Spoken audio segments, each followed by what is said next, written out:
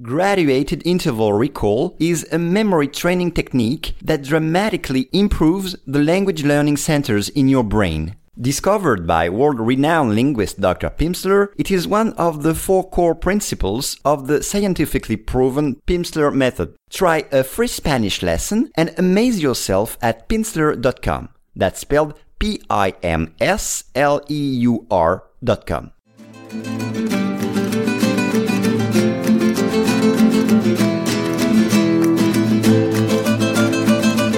Hello and welcome to Daily Spanish Pod.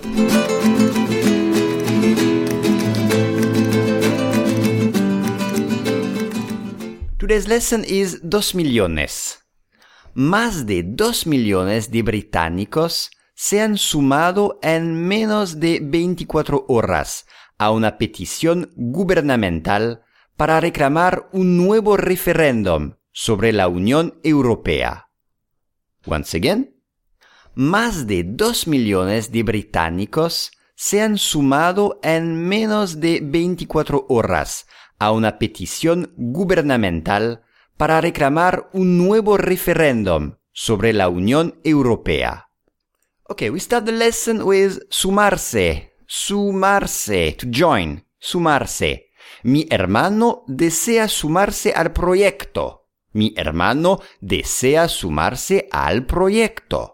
O sumar esfuerzos, which means to combine efforts. Sumar esfuerzos. Menos, less. A menos de, less than. A menos de. O de todo menos. Anything but. De todo menos. Horas. Hours in English. Horas. Las clases son de 1 hora. Las clases son de 1 hora. O a primera hora. First thing. A primera hora. Petición. Petición with sí. Petición. Una petición. Petition in English.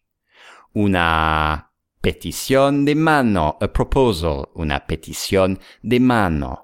O hice una petición a mi jefe para que me subiera el sueldo. Hice una petición a mi jefe para que me subiera el sueldo. Reclamar. Reclamar, to demand or to request. Reclamar dinero. Reclamar dinero. Money. Dinero. Next is nuevo. New. Nuevo. Parecer nuevo. To seem new. Parecer nuevo. O compré un mueble usado, pero está como nuevo. Compré un mueble usado, pero está como nuevo. Sobre. About here. El periódico no decía nada sobre el accidente. El periódico no decía nada sobre el accidente. O ejercer el mando sobre, which means to exercise control over. Ejercer el mando sobre. And the last, Unión Europea. European Union. Unión Europea. En todos los países de la Unión Europea. En todos los países de la Unión Europea. Más de 2 millones de británicos se han sumado en menos de 24 horas a una petición gubernamental para reclamar un nuevo referéndum sobre la Unión Europea.